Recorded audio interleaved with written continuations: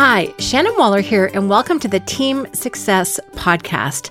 I have with me today someone that I have an enormous amount of respect and affection for, and it's our client, our friend, Ross Thornley. So Ross, thank you very much for being with me today. It's a pleasure, and the feeling is completely mutual, Shannon. Thank you. One of the reasons why I was really excited, Ross, to have you on the Team Success Podcast is because you are going into an area that I think is incredibly relevant for teams, for entrepreneurs, for anyone who is actually just trying to deal with the crazy, rapidly changing world that we have, because you are passionate about adaptability. But you're not just interested in like it, you actually have created some tools around it. We're going to talk about someone's AQ. So everyone's heard of IQ, your intelligence quotient. This is your adaptability quotient. And if I say those words and you go, uh-oh, then this conversation will be incredibly relevant. Because I was like, oh, I think I'm pretty good, but how am I really? So I've done the profile. I've done the score, I should say. There is, by the way, a big difference between profiles and scores, so we'll make that distinction as we go through. Fortunately, this is something you can change, unlike some other profile results. So, and there's that awesome tool called Adapt AI that we're going to talk about as well. So, Ross, before we jump into that, though, you have a long and storied history in terms of marketing and insights into psychology and people and helping your clients in your previous life adapt and get who they are out into the world effectively. So give a little bit of your background, how long you've been a coach, all that great stuff. Yeah, that's great. Thank you. And I like how you phrased that in the previous version of me. So I myself have lived multiple identities and had to figure out who I am along the way, as many of us do, right? Mm-hmm. So yeah, my background was branding and marketing agency. I set up in 2000.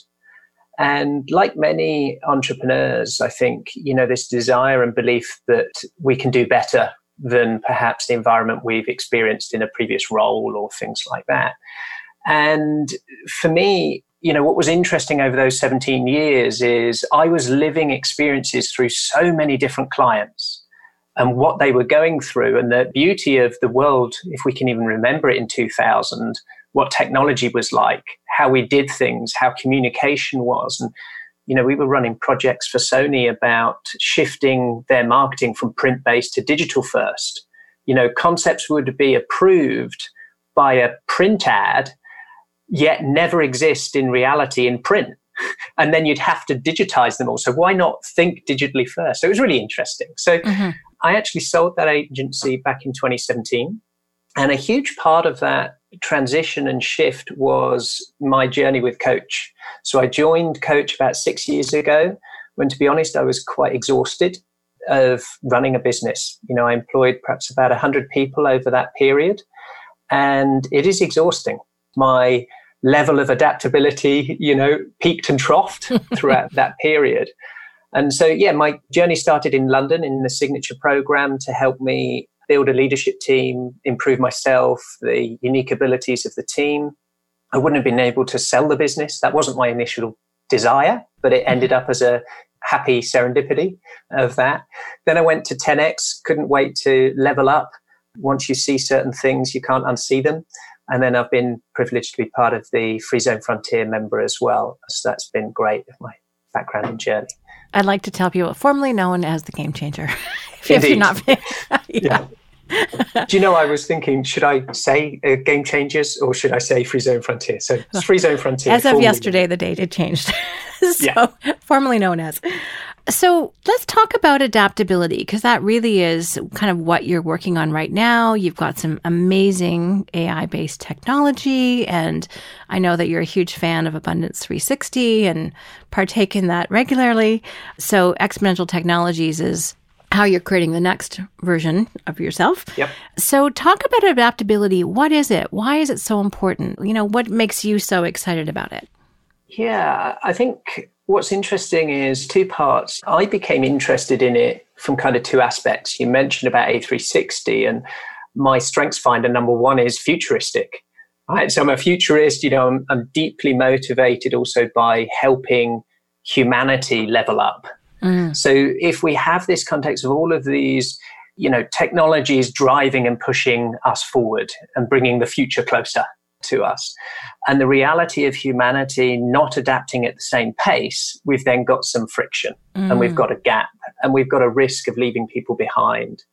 And where my context, perhaps in the latter 10 years of my agency, was more in innovation I saw as kind of two parts. One was where maybe the linear world was focused on productivity and efficiency. So we took data, we took these things, and we were driving innovations in that way. So the changes we required were more tweaks, and it was more incremental. And then if we're shifting from that kind of knowledge economy where information is really helpful on what we did yesterday to help predict tomorrow, we can improve. If we're now shifting to this sort of imagination economy, because we're going from where we could predict things because things were generally not moving that quickly. Now they are. We've got to imagine new stuff.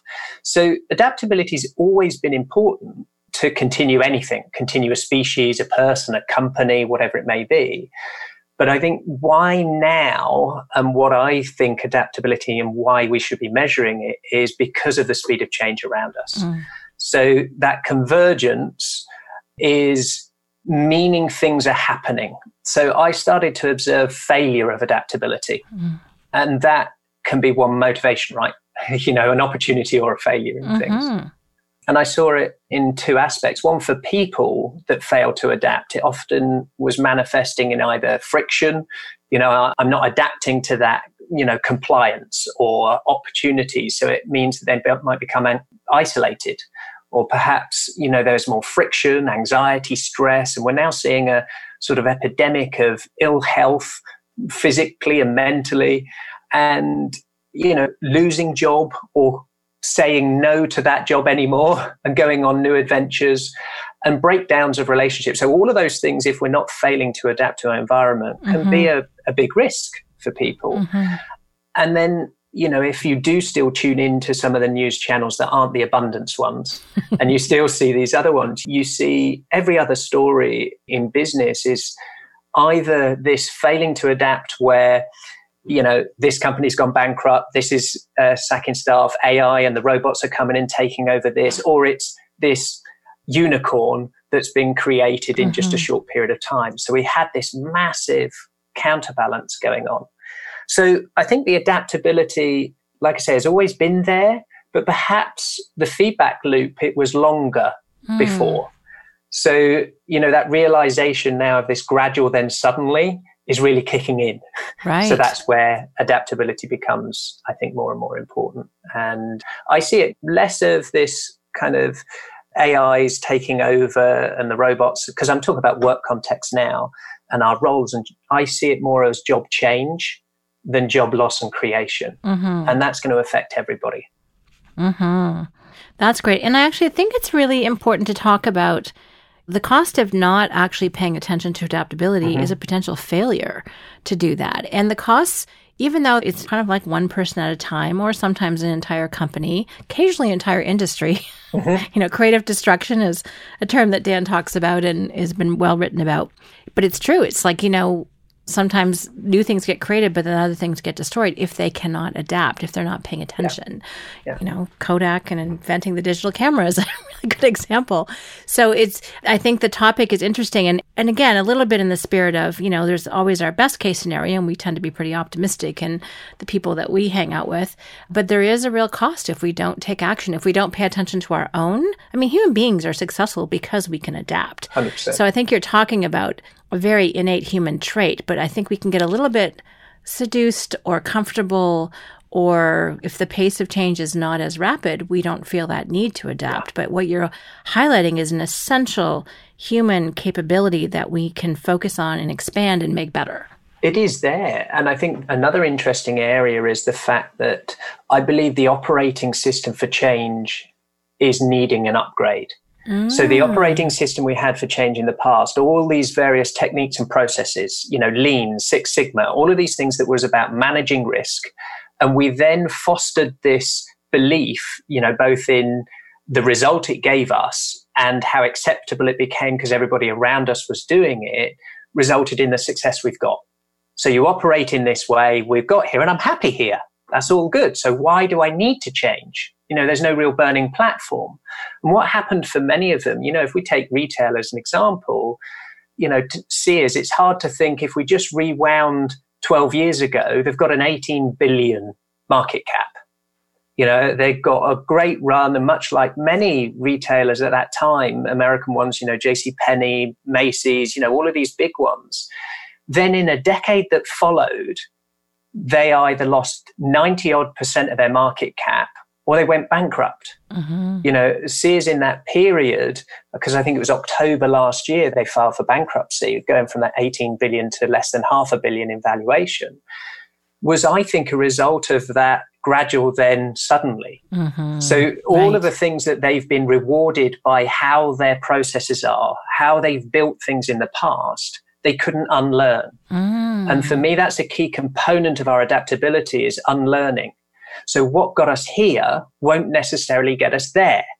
Then when you see people who are using imagination and innovation and adapting, so take even a Walmart or an Amazon, you've seen massive uplift in their valuation in that same period. Mm-hmm. So it's not about all retail, it's about how you've seen the seas change in that environment and not gone, well, my platform's okay, we're still all right. We don't need to adapt the way that we're doing things, the way we interact with our clients, or customers, or teams. So I think that's a good reality. And that's, going to be true in so many industries, not just retail, in these changes of what the new world's going to look like in the next 5 to 10 years. That's exciting. Well, I love that you have taken this and done your deep dive, as you do. Mm-hmm. So I just recently did my AQ score, which was really interesting. And by the way, everyone, you will find out how you can do this as well. There's an opportunity to be a beta tester because it's still in development. But I think this is such a relevant topic. And you were talking about it at the last Game Changer workshop. And I think I ran over to you like, I want to interview you. Because this is such a relevant topic, especially since we're talking about new free zones and Peter Thiel's 0 to 1 and creating new stuff. And how do you wrap your mind around that? And what I was really impressed with as I was going through the questionnaire, I guess you call it, is all of the different dimensionality that there is to adaptability. And it was like, oh, I haven't quite thought of it in these terms before. So I want to get into that. And just so everyone's clear on what I'm referring to, it's actually kind of like you would do an online assessment of something. You're getting your AQ score, which, by the way, you can take this again and hopefully change and upgrade your score. So I think that's really important. It's not a static thing, thank goodness, because that would be a little scary if you can't adapt your adaptability. That would not be good. Wouldn't it be? Yeah. And the whole thing is called Adapt AI, which is really cool that you're taking artificial intelligence and applying it to this processing. So before I jump into really talking about some of the dimensions, you have a couple of definitions that I just want to read that I think are so, I saw it in a particular video I was watching. I'm like, oh my gosh, I have to pause it and write this down. Adaptability is the capacity to adjust one's thoughts and behaviors in order to effectively expand to uncertainty, new information, or changed circumstances. Mm-hmm. I just think that's a very powerful definition. And here's the why. Adaptability is essential to our individual's psychological health, social success, and workplace achievement. And you actually really drill down on the workplace achievement part, which I know that most of our listeners will be like, okay, I want to know more about that. If this is going to help us be more successful, they're like, okay, I'm in. But you really do that. How you articulate this to me is very insightful and helps me go, oh yeah, this is a dimension of myself, of my environment, of my team, of the other people I'm with, my company, that helps me really put a great framework around it and think more creatively and productively about it. I think it's important in any aspect of endeavor to frame it correctly. Mm-hmm. I've now, for the last 2 years, been having conversations about adaptability. And people know the word adaptability, so they'll have some relationship with what that means to them, good or bad, and their level of understanding of what it means or not. Now, when we shift that to, say, adaptability quotient and an AQ, that gets exciting because that's a free zone frontier, right? We're just submitting the wiki page. There's no Wikipedia page for, adaptability quotient. There's very, very little work in this. And we started off by going out to the academic world. rather than, no, I've got this opinion, or, my Colby's a 6.473. Colby. So, I do enjoy my research. So I went off and I read dozens of books about adaptability and papers and white papers. And then I said, okay, I need to engage with some top research people, psychologists, professors in human capital, behavioral psychologists. And, how it all came about, really, I can sum it up in one word of collaboration. Mm. And that in part is because of Strategic Coach. The point of the Free Zone Frontier group is, how do we form effective collaborations? So whilst I might have acquired my own unique abilities and team over the last 20 years of my entrepreneurial journey, if we're going into this free zone in a proper way, where we're not just doing something to go, it's not been done before, so let's do it. We want a result. The end outcome is we want to prepare people not to be left behind, so that they can perform in work, so that they can shift from maybe collapse and death through to survival, which is actually, not a very nice place to be. No. But many of us live in that world, just surviving, hanging on, grinning and bearing. Oh, I've got grit. And we see grit as a good thing. And that shows up a lot in survival. To then growth. Or stiff upper lip. Yeah. In the UK. To then growth and then thriving. So if we can move through that sort of world of adaptability where the whole society and everybody's thriving, we have to quantify and start to understand it. So, yeah, you're right. It does have these different components. As you said, we're in beta. We've got a model that we've put together where we've got about 70% of it is academically researched and backed from some really rigorous places, so that we can stand on it authentically, rather than let's study it for the next 20 years and then build something out. We needed to find what was already there and point it in the right direction. And then about 30% of it is much more primary research that we're doing with the research teams. I love that. And I'm someone who is certified in several profiles and tools. If something's not valid and not reliable, I'm not interested. And it is both of those things. So thank you from me, because when someone just makes up a questionnaire and then they start sending it out, I'm like, okay, well, where's your research? Does it actually measure what it's supposed to? Is it valid for what it's doing? And it's not. It drives me batty. So personally, thank you. I appreciate that. And I won't recommend anything that isn't. So that's the other part of this. And I think just to cover on that piece, within our model, it's called ACE. So it stands for 3 things of ability, character, and environment. And then inside each one of those is 4 subcomponents and subdimensions. So if we took one example of the ability section, those are things like resilience, our flexibility, our learning drive, and our mindset. And there's an awful lot of work and papers that exist on, here's resilience. This is the scales of it. This is how you assess individuals for resilience. There's papers that's been done in the military. There's stuff that's been done at Berkeley, all of these pieces. And that's true of many of these different parts and aspects. And what we wanted to start and uncover, and, whilst adaptability quotient and measuring that, we might consider as a free zone frontier. Measuring and understanding people is not. There are thousands of assessments, right? We all love Colby. We've got strengths finders, we've got engagement multiplier, we've got a whole range of these different things. And is this just more noise? Is this usable data? Is it going to help somebody do something at the end of the day? And we did want to approach it slightly differently. So unlike, you do that assessment, as you said, and it's fixed. If we believe it's more like standing on a set of scales, on weighing scales, and we see the needle and we go, I want to move that needle. And we then start to learn about nutrition and exercise. And then we get on the scales again a week later and see the interventions and different behaviors you had. What did that result in? We want to build an ecosystem and platform to do the same. So if resilience, can be surmised as our ability to bounce back.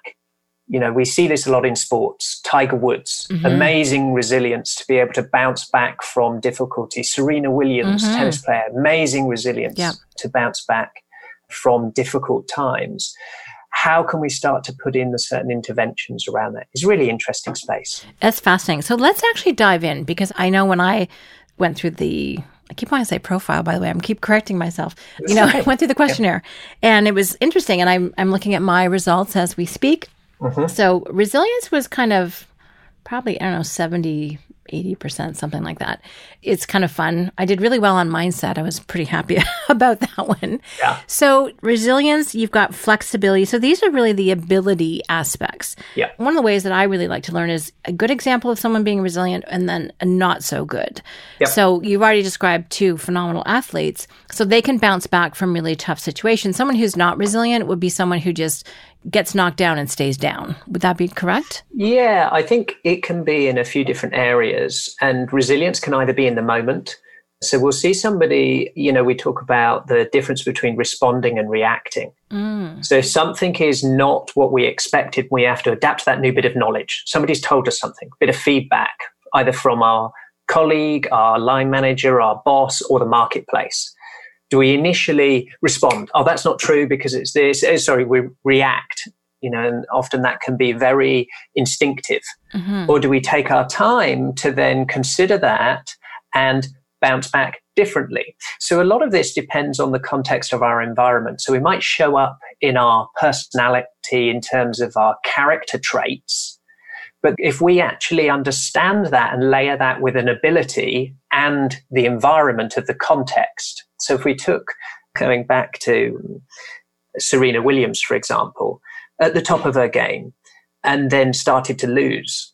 And her coach, her trainer was her father for many, many, many years. And it wasn't until she then found a new coach who totally helped her to unlearn. So certain things that had got her success in the past weren't. So her resilience was slightly different in terms of it was a bounce back to unlearn things and then give herself almost that permission to try something new and experiment. So that blends with our flexibility, is knowing not just constantly a pursuit and expansion of new things, but what things that I have done in the past should I still be doing? And that's hard. It is really hard. And I think you talked about unlearning, and I just want to really stress it because, a lot of times what we've learned gives us a huge sense of confidence. Okay, I know that, that becomes like a platform we stand on. And it takes enormous courage, I think, to go, okay. And especially when it's something to do with how you think or how you approach something or your assumptions about the world. I have these debates with my father-in-law because for a long time, and it's just usually around food, eggs were bad. Well, now eggs are fabulous for you, in terms of cholesterol and those sorts of things. And then he just finally said, basically, forget them all. I'm not paying any more attention to what anyone says because they keep contradicting themselves. He's actually not able to adapt to the new and most current information, which I find funny. And he's older and healthy, so there you go. He's doing okay. But it's interesting, his ability to adapt to new information or unlearn something, I would say is not, at least in that particular area, not terribly high. So, but it's kind of fun. By the way, it's also, I would imagine, much easier to see a lack of any of these things in other people than it is in ourselves. We're like, we're good, I'm cool. But the truth is, we all have things we need to unlearn. It is, and it depends totally on the context. So we might be more willing and able to bounce back on something if we've built that muscle up. So if we've constantly been having feedback and we've been improving in our work and those sorts of things, our ability to bounce back from feedback from one source, maybe your internal team, might be really cool, and I'm happy with that. I've built that ability in there. But then maybe if it's a competitor giving that feedback, or it's the market giving that feedback, if you're not used to that, that might be, oh, no, that's not what I need to respond to. That's not a reason to change. We've been successful in our little world, in our little team with our current set of clients. So these components are so interlocked, and it's where we've been really working on our algorithms and the weighting of the combination of these factors to help predict our success in the future and also give us the ability and confidence to face uncertainty. And I think that's the real challenge here. Rather than a skill that is, I learned that and it helps me for a certain period of time. So I learn programming and that's my job. I might change a number of employers, but I keep the same job. I'm using most of the same skills. Whereas now we'll be probably facing maybe 3 to 4 careers in our lives rather than 8 to 10 jobs in the relative context of that. And that takes a lot of adapting from how much of it is wrapped up into our identity. You know, when we have a conversation, so what do you do? Mm-hmm. And that's part of the conversation. And I'm an entrepreneur and I do these things and those bits. Well, what if that had to adapt and change? And for many of us, it will, of those things. So I think, this balance between what we control. So you talked about flexibility in a lot of these ability parts, our learning drive and our mindset that you were really strong in. What's also important is that information that's not necessarily seen by you in the assessment, but seen by your environment and context controller. So I call that, there might be the CEO, it might be the owner of the organization or the team leader or the HR department. And it's maybe their responsibility. What's the fertile ground that will remove some friction for people to adapt so that they can, like you say, unlearn or be more experimental? Or in some cases, resilience can be staying true to something, and that blends a little bit more to grit. You don't listen to that feedback knowing that this is the right way. And we've got to go through that next piece. I can talk all day on these things. It's okay. Well, we'll get to talk for a while. So unconscious. This was really exciting to me when I looked at ability, and the whole thing ties into this. Because one of the other people who's inspired me recently is Cy Wakeman in her book, No Ego. And it's all about eliminating drama in the workplace. And one of her characteristics, and I read this book and I had book and author envy because I wish I'd written it. And it's called Reality-Based Rules of the Workplace. And she has a way of looking at team members, and it's written for team members. If you take a look at, performance review, standard performance review, how have you been doing? And then you get rewarded on that. Well, she's like, that's actually only a very small portion of what you need to pay attention. It's important. So you've got your current performance, but then she looks at something called business readiness. Okay. You're set up for future performance. And how are you educating yourself outside of what work is providing? How are you being proactive in terms of growing yourself as a human being, as a contributor? And then, so you add those two together, and it's out of a scale of 5. You can score yourself pretty highly on that. At least I did. Because I work on those things intentionally. But then you have to subtract what she calls the drama factor, your emotional expensiveness, which is kind of your resistance to change. And that has a multiplier of 3. So interesting. It's actually really hard to get a high score. And so I was like, oh, so much for my high score. And I try not to be a drama queen, but we all have moments, at least I do. So it was really interesting because it so correlates. This ties so well into that. And I noticed that people who've been really successful in the past in their role, but they've gotten static. They haven't expanded. They have not paid enough attention to the changing context that they're in. And then they end up failing. And it's kind of a blow. It's like it took them by surprise. And it's hard to see that, actually. It's like, oh dear. Everyone else saw it coming, but you didn't.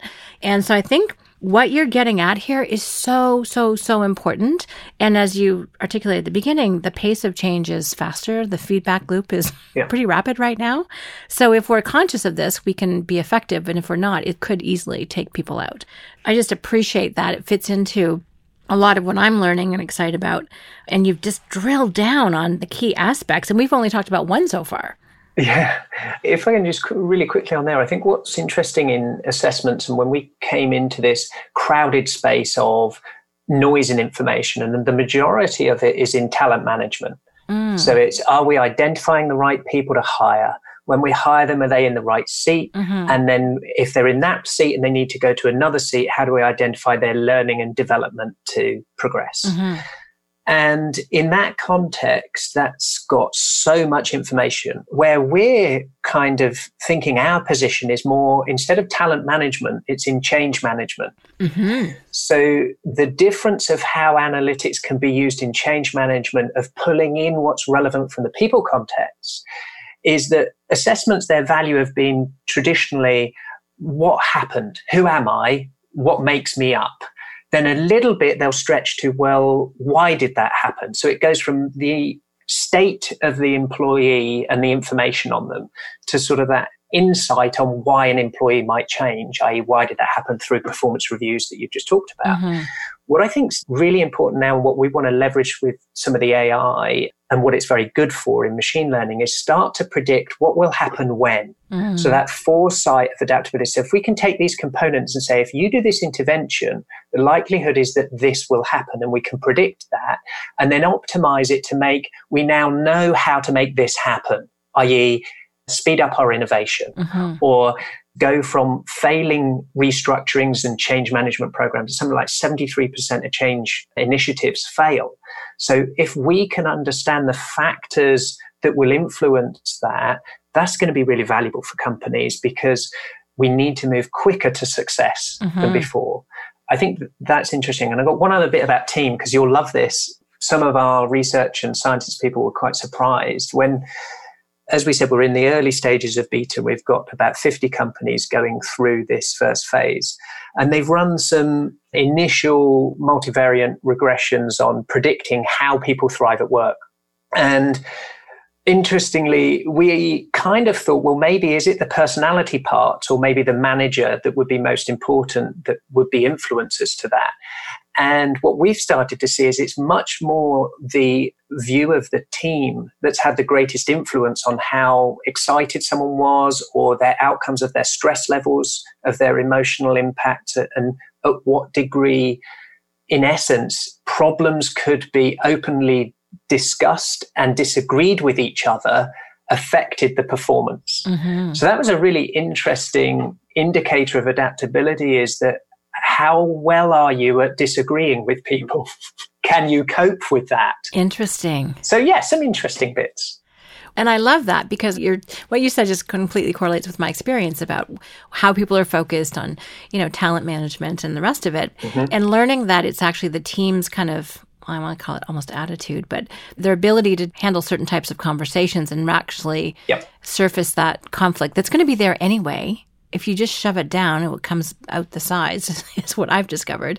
The fact that you can measure that, and then also in one of the other background things I was learning about in preparation for our conversation, you can actually shape your messaging. Yeah. And one of the points, and we'll get to the rest of the ACE, everyone, don't worry.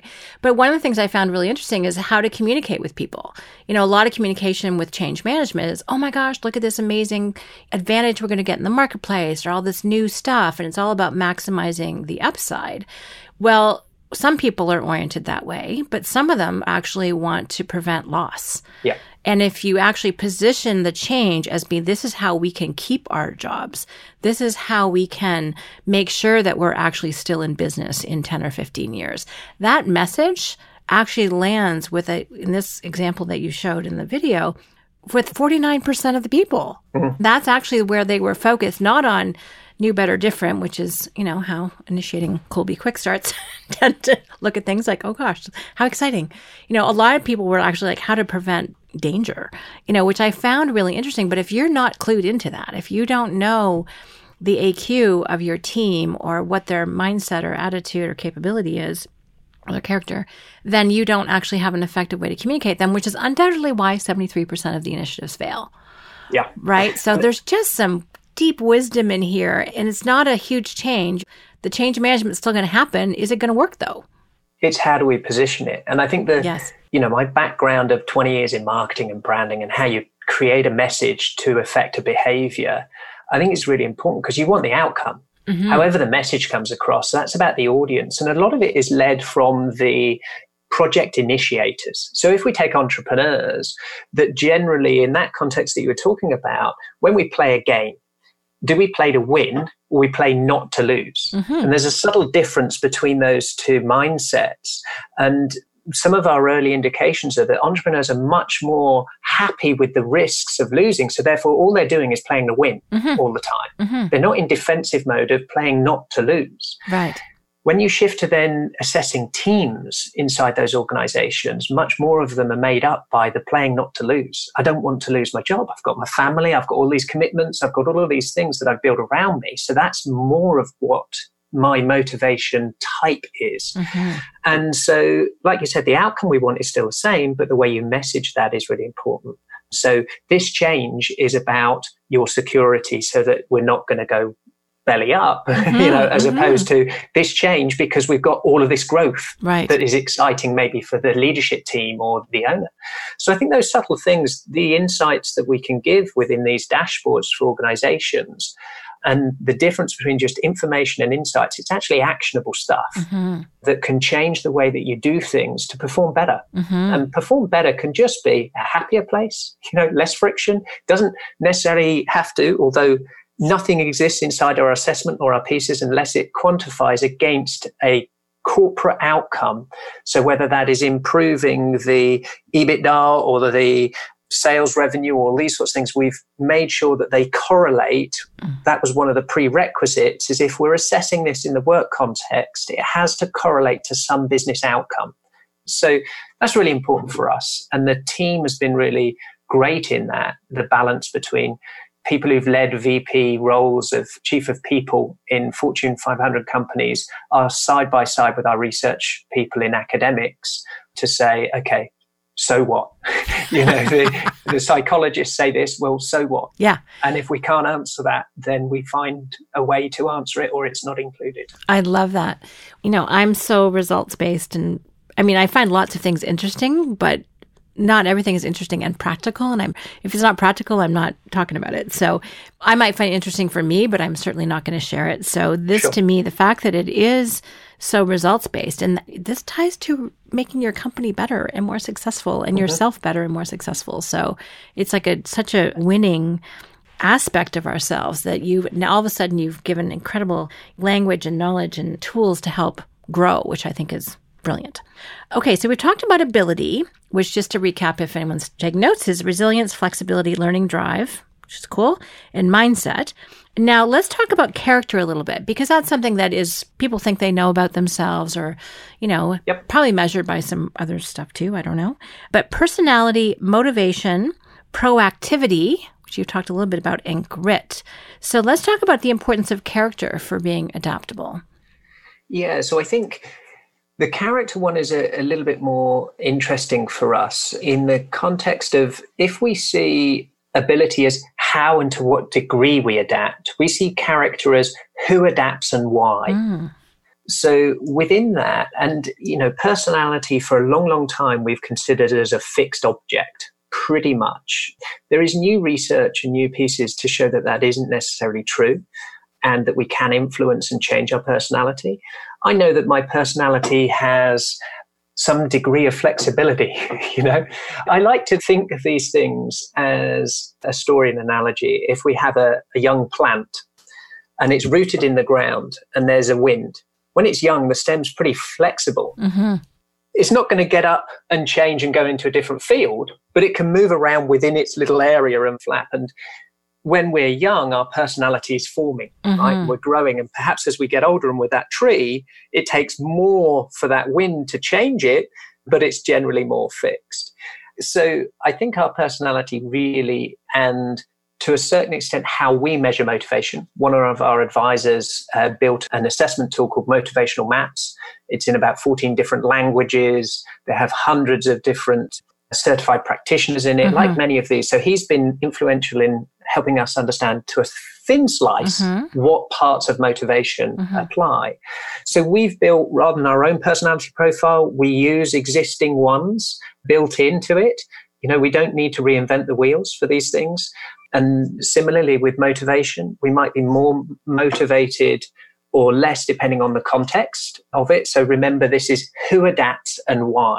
So this is linked to a certain extent, like we said before, the messaging. Right. So if we can connect into why somebody might adapt by understanding their character, we can then look at the interventions being relevant to them. Right. And as much as possible, we want to get to an individualized, personalized basis. So then when we shift from, we now know this and we want to train and coach that, I want it on my terms, in my way. So am I video-based? Am I didactic? Am I this? Do I want play to lose or play to win? Is my personality like this? Am I proactive that I look for new things, or I need it fed to me? So all of these things can now influence how it shows up for you in the improvement, rather than here's a Udemy course. And it's the same for everybody. No, we want one for you, Shannon. We want one for the next person and the next person. So it's personalized. Do you want me to cover just a little bit of some of the grit? Sure. Well, and one other thought I have is that you're not trying to make everyone the same.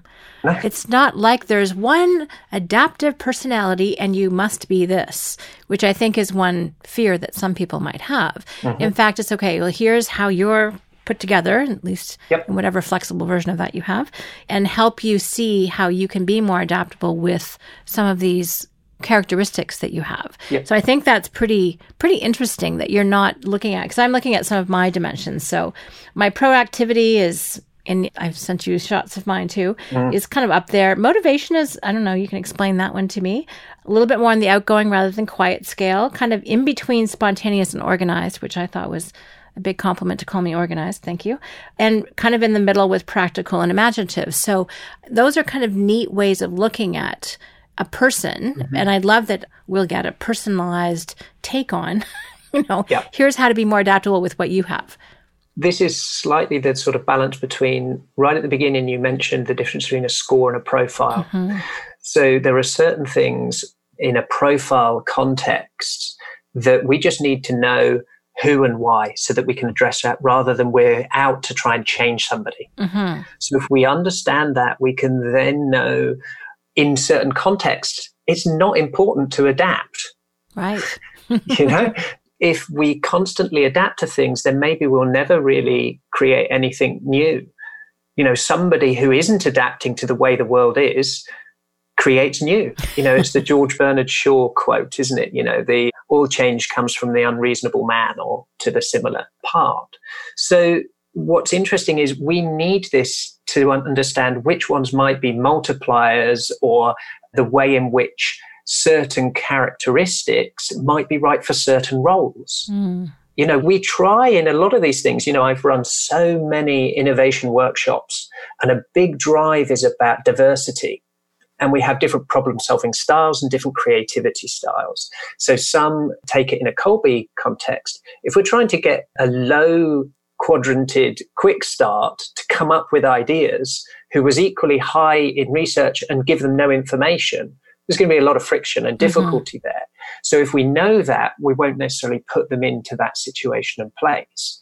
The same may be true in terms of, we're in a compliance and we're in a quality control environment, and therefore we don't want you to play around with new things. Mm-hmm. It has to go through certain rigors. So what kind of personality traits and character traits and the proactivity within that help us understand why certain characters are important in different roles and different parts of an organization of those things. Because some might form, then others might need to do the storming and the norming phases of these things. Right. So I think that's important to consider. Very cool. All right. So let's talk about grit. Mm-hmm. So grit is that ability to kind of persevere is part of how I think about it. How are you looking at it in the ADAPT AQ? Yeah, I think grit is, in that context, the capacity to sustain effort in the long term and also in times of adversity. So you might be able to sustain something for a long period of time if it's easy sailing. Mm-hmm. We can go sailing on a nice mill pond for days and days, weeks and weeks. But then if it gets choppy, do we turn around? Mm-hmm. So is it the length of time, or is it the circumstances in which that time of our experience is taking place? So it explains to a certain extent why some people will be more likely to benefit from a longer term adapting or shorter term adapting. Mm-hmm, mm-hmm. So there's a great book by Seth Godin called The Dip. Right. And it's talking about the difference that can we recognize what is a cul-de-sac, therefore we need to turn back, and what is a dip, therefore we need to get through it, knowing that there's a light and tunnel opens up at the other side. Mm-hmm. So too much grit can be a disadvantage in circumstances, but it can be an incredible asset. And that's by knowing whether it's a cul-de-sac or a dip, right? There you go. I love that. Perfect. Okay, cool. And then the last one is environment. And I found this one pretty fascinating. And we were talking before we started about, you've got your team environment, your company environment, sometimes you've got your family environment. And the people that you spend time with actually can have a major impact on your adaptability quotient, which I find fascinating. So walk us through that a little bit so we can kind of get a handle on it. Take you through a little bit of that. And the other thing, what's important is, we've got this model of ACE, we've got these 12 different dimensions, and we give this score and profile. So some of the questions that we're going through, and for us, we wanted less of here's a questionnaire, where our aim is a conversation. So, we've all had so many questionnaires and surveys and almost this assessment fatigue. So ours is actually built in a chatbot, as you know. Yeah. Our desire is to get it as close to a conversation as possible, so that we're building at the moment the machine learning data to get to a point where we can just have a conversation to address this rather than just questions. So we'll get there. But in context of environments, we've kind of got 4 areas here that is emotional health, community, our workspace, and perceived change. Whilst we're getting data from individuals, some of the factors across all 12 aren't then shown up in your score and your profile, which is a really important thing to understand. It's given information to your organization or your team that's aggregated. So there's a Chinese wall. Unless you as an individual taking that information want to share it with your boss or your company, we don't share it. We then create an aggregated dashboard for the company to then see what's the state of that team set. So some of these environment parts are really critical to that. So this is, when does someone adapt and to what degree? So we might adapt when we're told, because it's a compliance, i.e. we have to adapt to doing that. You did that before. I like to tell the story about the fact I've got 2 dogs and I dote on them. We love them to bits, and, we'll give them naughty little treats sometimes when we've, not finished our plate, and we'll go, here you are, Teddy, here's a little bit of treat afterwards. Of course, now the environment when we want him to change is when we've got guests, right? We've got some family members or some friends round for dinner, and we don't want them eating from the plate or the table next to us, So that environment, they can't distinguish the difference. We might be able to distinguish the difference between when we adapt or don't, our behaviors.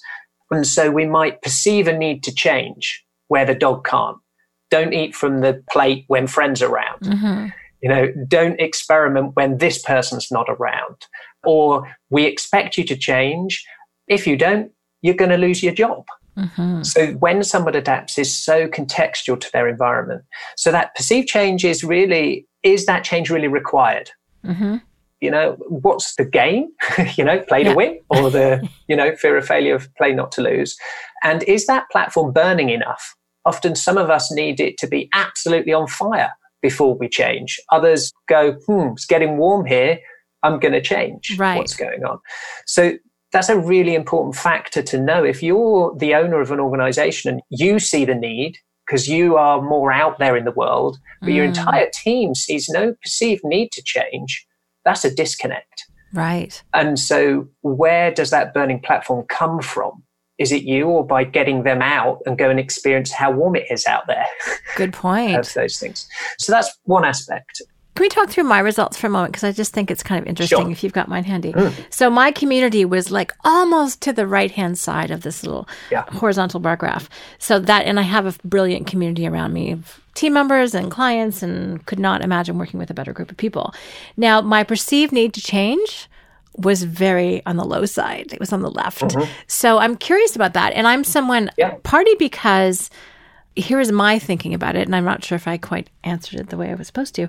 I'm the one often initiating the change, or I don't experience many other people telling me to change, although probably sometimes I'm sure they wish I would.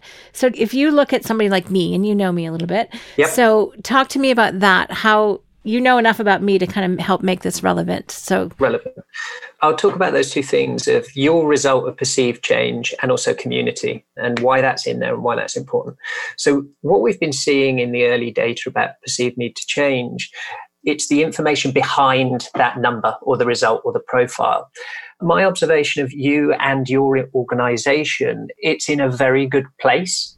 It's growing, it's strong, it's doing things that are giving it the results it wants. The team members are not losing. We're not seeing indications of failure of adaptation. Right. That you're losing talent, you find it difficult to attract talent. you're losing clients, finding it difficult to attract clients. All of these things don't exist in your context. So therefore, in your work environment, a perceived need to change is less because you're getting the results that actually are seen as good results. Okay, thank you.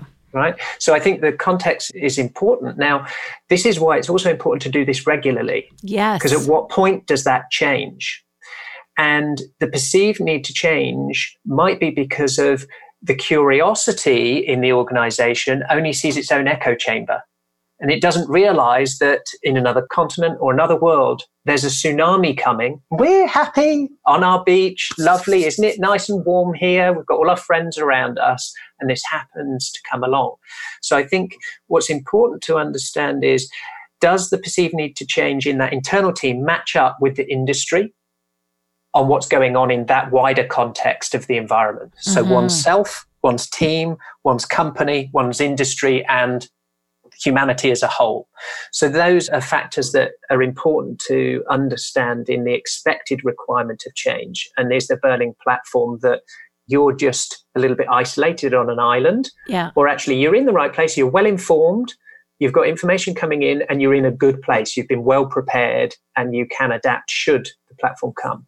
So hopefully that was helpful in that context. Of that which one. is perfect. So a follow-up question that in this gradual then suddenly that you talked about earlier. So if someone has a low perceived need to change, but then the person working, the entrepreneur, the owner, the team leader sees a high need for change, that then becomes a basis for the conversation, correct? 100%. Yeah, it's like, okay, you're not seeing any need to change, but actually here's the bigger picture. So that's kind of what this results allow for. You're like, oh, by the way, you may not have an accurate read on that. You use the word perceived, which I think is really critical because it is perception, always subjective. And so, but getting more feedback, as you said, the burning platform is really important for this one. It is. And then you can also use this information to frame it. Do you want to take somebody along on this journey? Are you going to take them along through compliance or through desire? So can you connect into their motivation style? Can you connect into the way in which their learning drive is triggered? Can you connect into all of these things so that you can do it in a way that's frictionless, that's a happy place? Because we can all adapt kicking and screaming, or we can adapt in a place where we're all happy and roses, So I think that's important. And I just want to touch on the community aspect. For our definition, when does somebody adapt and to what degree? And we've heard of the statement, we're the sum of the 5 people we spend the most time with. And it stems from the belief that our community, what do they value?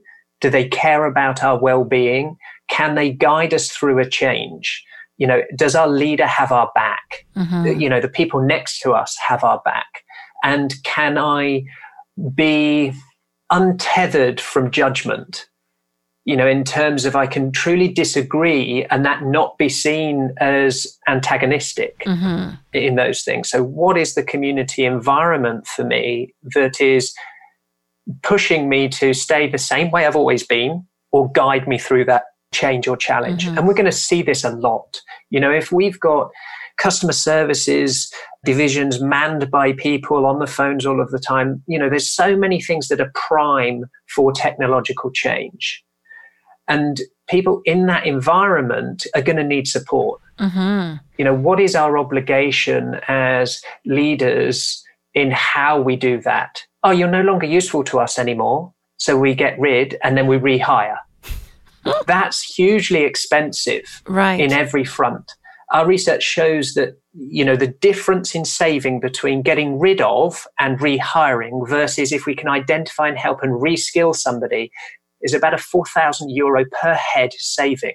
So when you see these shifts of organizations, big banks, or we're getting rid of 18,000 stuff, it's because they're no longer required. Because either they haven't adapted as the individuals to be valuable for the organization's future, or the organization hasn't adapted for the marketplace's future. So how could we see that insight earlier, reskill them to apply the value that the organization needs in that symbiotic relationship to create future value? So that community is so, so important to get involved early to guide through those changes and support mechanisms and systems. The other thing just I want to touch on really, really quickly is about infectiousness and sort of this influence on each other, that part of some of my own personal predictions of adaptability is that it's contagious. So we are given a bit like the 4 C's, right? You know, you make a commitment, you need the courage to get through it, you get your capability, and then you get your confidence. So what if you were around somebody else who was doing those things and you saw that happen? Would you then think that that's more possible? Right. Would you equally make a commitment to doing something that required your own adaptation because you saw somebody else's results? So you can build on others. So you have this wake effect. So what we're starting to look at is there a multiplier in a team if over a certain tipping point, they've got certain attributes of their AQ? Would that then influence the team's AQ because of the sum of the parts? So that's an exciting area that we want to research a bit more. I had this comment yesterday when I was in my workshops. It's like actually it was our team meeting, one toxic person can influence a whole team, which is very true, and which in this context would be non-adapting. And then I think often a positive person can actually have a big influence. So it's almost the weight of that mindset, I think, is really, really key. But it is infectious. And I think that's probably why my community score was so high, because it's very supportive, which is now I need to go and check my perceived need for change and make sure I'm accurate with that as my personal coaching. Yeah, that's the point, is because now you've got that, you can do something with that. Yeah. You can say, am I right here? Can I just get a sanity check on this? Am I seeing something differently to everybody else? Right. Does my team see it all the same? Or does the industry see it all the same? So that's where benchmarking comes in and importance. So if everybody else in a similar industry sees the perceived need to change very differently in that benchmark report, and you see you in a different place, that's your sanity check. Right. This is one thing I really love about this scoring is you get your own score, but then you also get to benchmark it against the other people in your company. And then who knows, maybe at some point you'll do company to company comparisons. That would be kind of interesting. And so I think it's both the micro and the macro perspective on this, again, for business results. You know, it's all about for improved business outcomes, which I think, I don't know about you, but I'm like very excited by that. So I think that's very, very powerful. All right, a few more points to make before we wrap up. Probably we should wrap it up in about 5 minutes, I think. Would be great. Okay, thank you. So one of the last parts just to mention that's part of the result that you get back is what's working well, which is mindset. And this a little bit reminds me of Carol Dweck's book on mindset, fixed versus growth mindset, which is like very much encouraging you to have a growth one. So that was working well. But then there's also needs focus. So you give some coaching points about what parts, you know, pat in the back, and then also what you might want to work on, which I find very, very helpful. So just to get into a little bit more of the business stuff. And again, there's just a whole, as you've been mentioning, a whole way for managers and leaders and owners to look at the aggregate of your team and get some deep insight into how to communicate the change, how your distribution of employees by their scores are. So there's even a much deeper dive with some additional dimensions to it. That's a whole part 2, which we haven't spent as much time on. But it's fascinating. So as a leader, I think getting your hands on these dials is really exciting.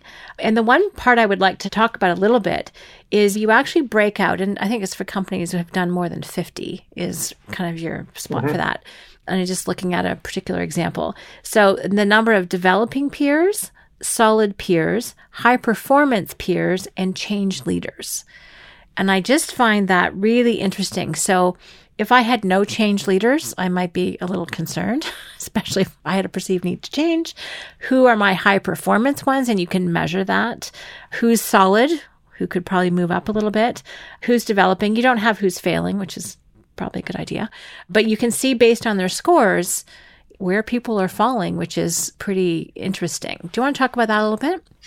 Yeah, a little bit. And I think the context, you know, having a score, who do we want to improve it for? Because of peer leveling or our own leveling up. You know, Nike did a really awesome little track example, and it was an LED version of yourself that you were competing with rather than the person next to you. So you were running around a running track, and it gave you all the information. And just to the right of you, it was a night thing. Going round on these LEDs was you just slightly in front of you. So for me, what's important in benchmarking is that, yes, from the context of a team, when we've got 50, we've got more data and we can split it up, be a bit more meaningful. Is there certain countries or certain teams that have higher optimism levels, are more overworked, or, as you talked about, it could drive change? But then who needs support? And if we don't know who might need support for any given initiative, we're just blanketly mass communicating. And we're mass communicating in a method and message and way in which those creating the message have decided, not necessarily the person in how they want to receive it. What we want is the behavioral shift and change, but we generally approach it with a one fit as best we can.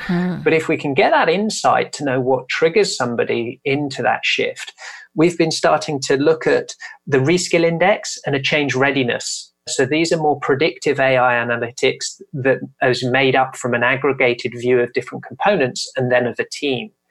So you can then start to influence maybe back to hiring people. So if you see a burning platform, but your current team isn't, bringing them in, but knowing that that's going to put, a cat amongst the pigeons. And that the people that are currently there, how do you deal with that? How do you find the internal little champions to build the wake of change within there? So we then talk about improving it. That's really another free zone frontier, of improving adaptability. And what we're going to be is curators of content, not creators. There's going to be such a blossoming wealth of everything we could imagine that's going to affect our ability to adapt, from our heart rate and sleep information through to our genome and microbiome, to all of these things that will start to get combined sensors along with ours that can say, today's a good day to work on improving your resilience because this has happened. Your tank's ready. Right. Or your community's now ready to do these sorts of things.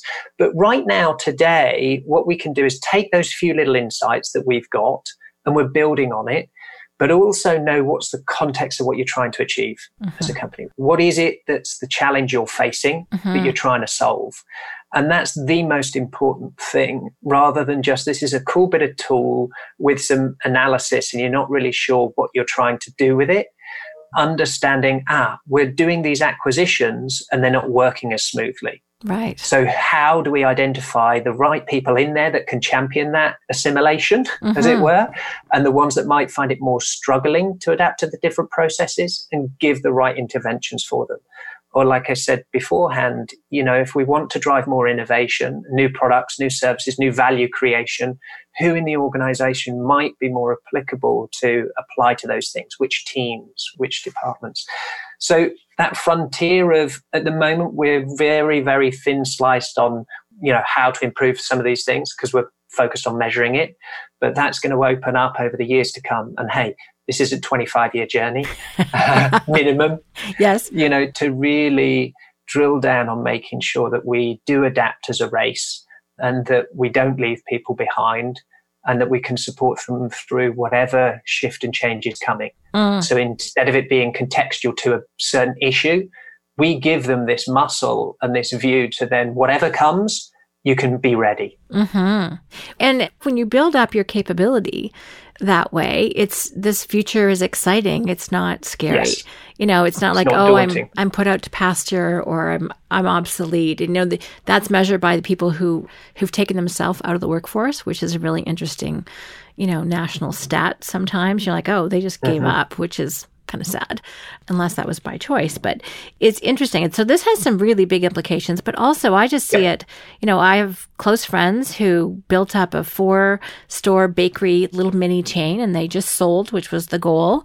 And the merger has been incredibly challenging and they are working harder than they ever have rather than having the freedom that they were looking for. So I'm like, I'm thinking, I really wish they'd had this.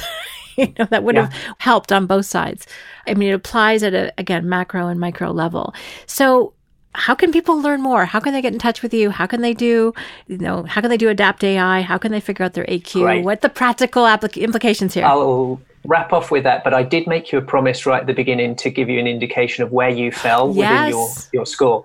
So although we have 12 dimensions, currently our assessment is actually out of 900. Okay. We don't publish that. We don't talk about that yet. And we are still in the curating data to validate where the norms are of these things. So I think your score was in the 700s. Yep. To give it context, we've had around about 200 up to around 800. And these are across organizations like IBM, GlaxoSmithKline, different United Nations agencies. Strategic Coach are going through it. We have the faculty at Singularity University going through it. In fact, we've got them wearing headsets to monitor their cognitive load, their anxiety, motivation, all of these things whilst doing the assessment. So we're getting more information on that. So we're doing cool stuff. So how can you get involved? As you mentioned, the company is called AdaptAI. That's adaptai.co. So you can get more information there. You can also apply for some of our Beta 2 slots. So we'll be working with organizations. We've got about 50 at the moment that we've been doing Beta 1 with. We'll have around about 50, maybe 75 other slots for Beta 2. So go ahead, apply in there if you think this would be valuable for you and you've got a real challenge you want to solve. But we're wanting to work with clients and people in that beta program that want to help us make it better. That's the collaborative approach that we're looking for with them. And the other kind of couple of ways is writing lots more articles about adaptability on Medium. So check me out on Medium for some of those articles and insights on adaptability on AQ. As I said, it's such a frontier that there's not even a wiki page for it. So we're just creating the first wiki page for Adaptability Quotient. The other part is maybe you want to collaborate. Maybe you've got a unique capability as an organization, be that in research, be that in distribution or in coaching or in training in ways where you think we could do something cool together. We could make it even better than we could alone. Then drop me an email, and that's ross@adaptai.co. And hopefully my first book on adaptability will be out early next year called Decoding AQ. Nice. So there's a few different ways that people can get involved and in touch. All right. I love it. So adaptai.co is one of the best ways. Check out Ross Thornley on Medium. And by all means, sign up for the beta. Check yourself out. Be clear on what you want to accomplish and to collaborate. I think that's just phenomenal.